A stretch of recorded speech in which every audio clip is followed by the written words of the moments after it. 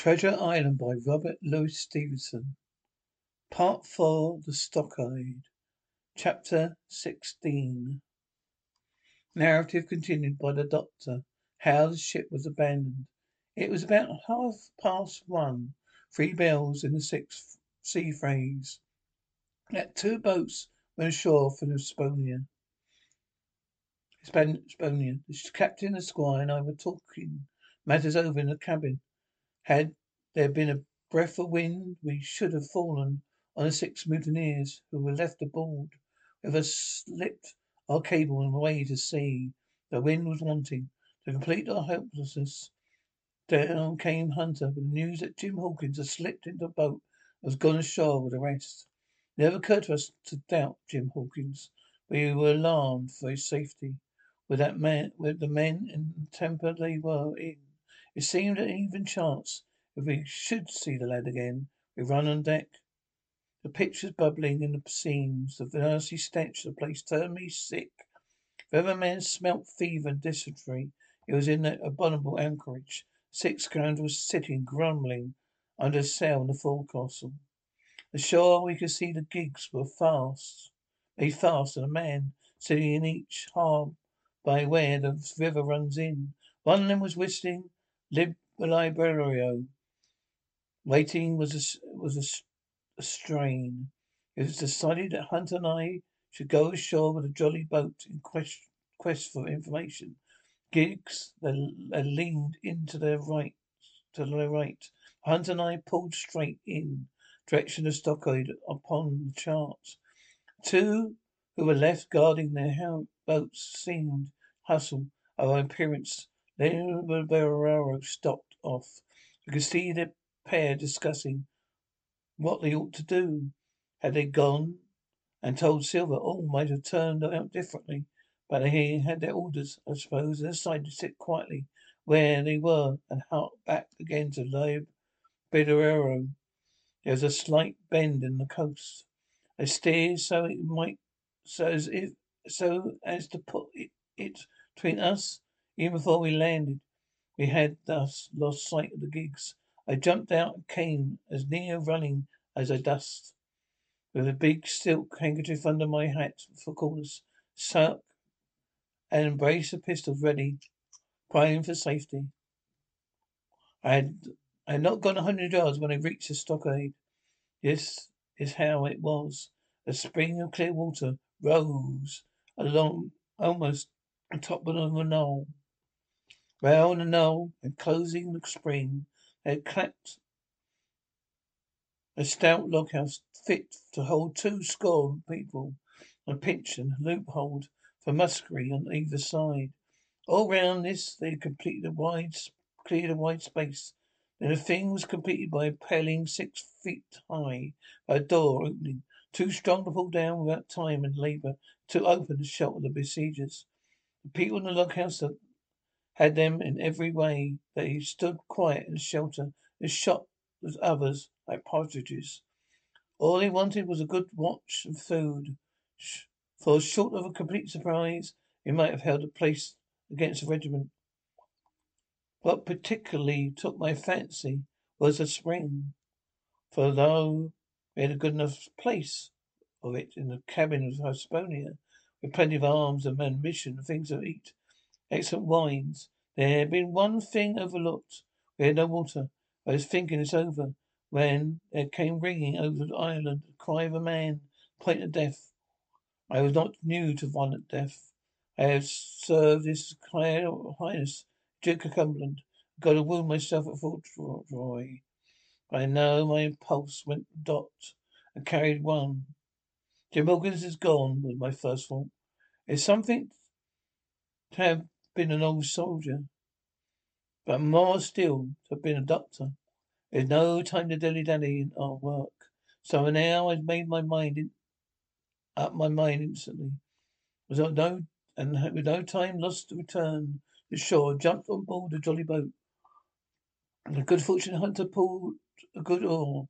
He made the water fly, and the boat was soon alongside. I boarded the schooner. I found them all shaken as was natural. Squire was sitting down as white as a sheet, thinking of harm. he had led us to, and good soul. One of the 6 forecastle hands was a little better. There's a man, says Captain Smollett, nodding towards him, new to his work. He came hand fainting, Doctor, when he heard a cry. Another touch of the rudder, and that man would join us. I had told my plan, Captain.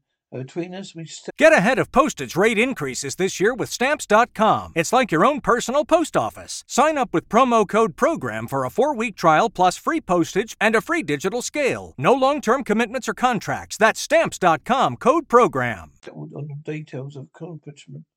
You got put our old red roof in the gallery between the cabin and the forecastle with 3 or 4 loaded muskets, mattress protection. Hunter brought the boat around under the stern point.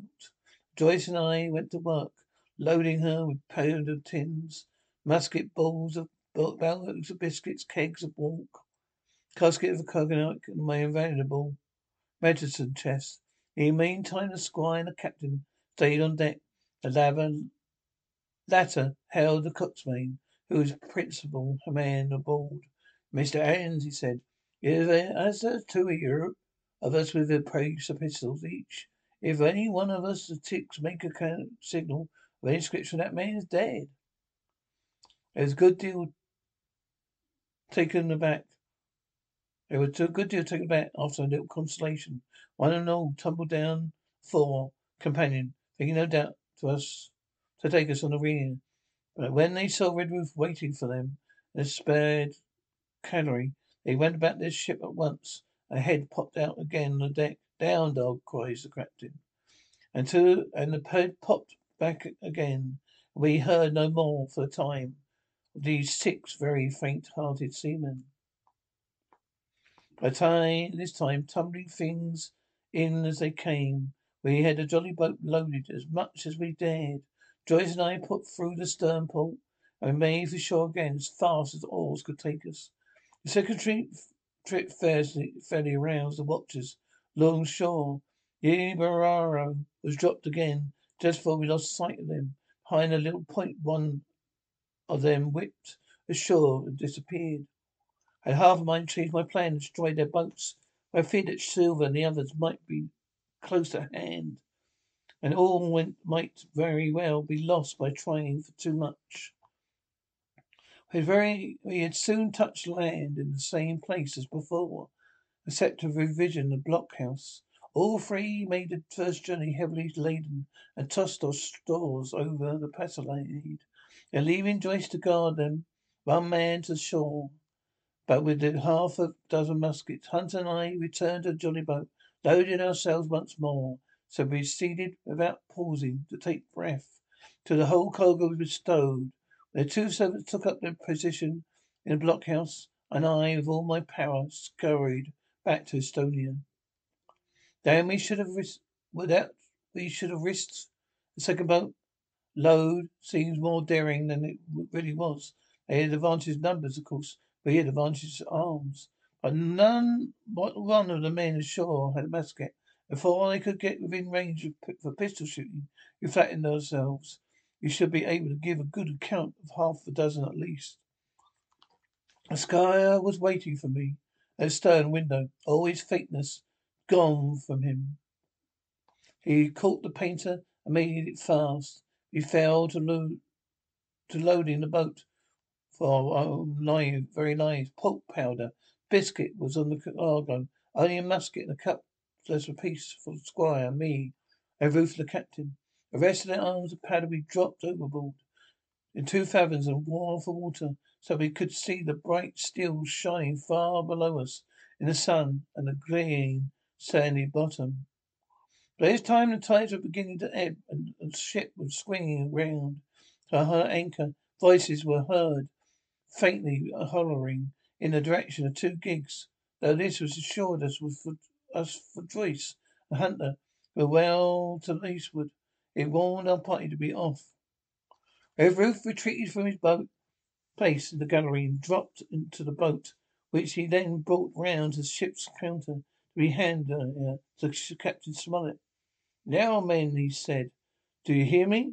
There was no answer from forecastle. It is to you, Abraham Graham. It is you I am speaking. Still no reply.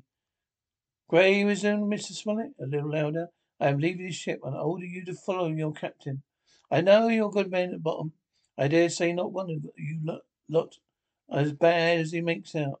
I have my watch here in my hand. I'll give you 30 seconds to join me in. And pause. Come, my dear, fine fellow, continued the captain. Don't hang around so long in stays. I'm risking my life, on life of these good gentlemen, every second. There's a sudden scuffle, a sound of blows, and a bow. Outburst Abraham Graham. A knife cut on the side of the cheek, and came running to the captain like a dog to the whistle. I am with you, sir, said he. The next moment, he and the captain had dropped aboard of us. When we had shoved off and had given away. We were clear out of the ship, but not yet ashore in our stockade.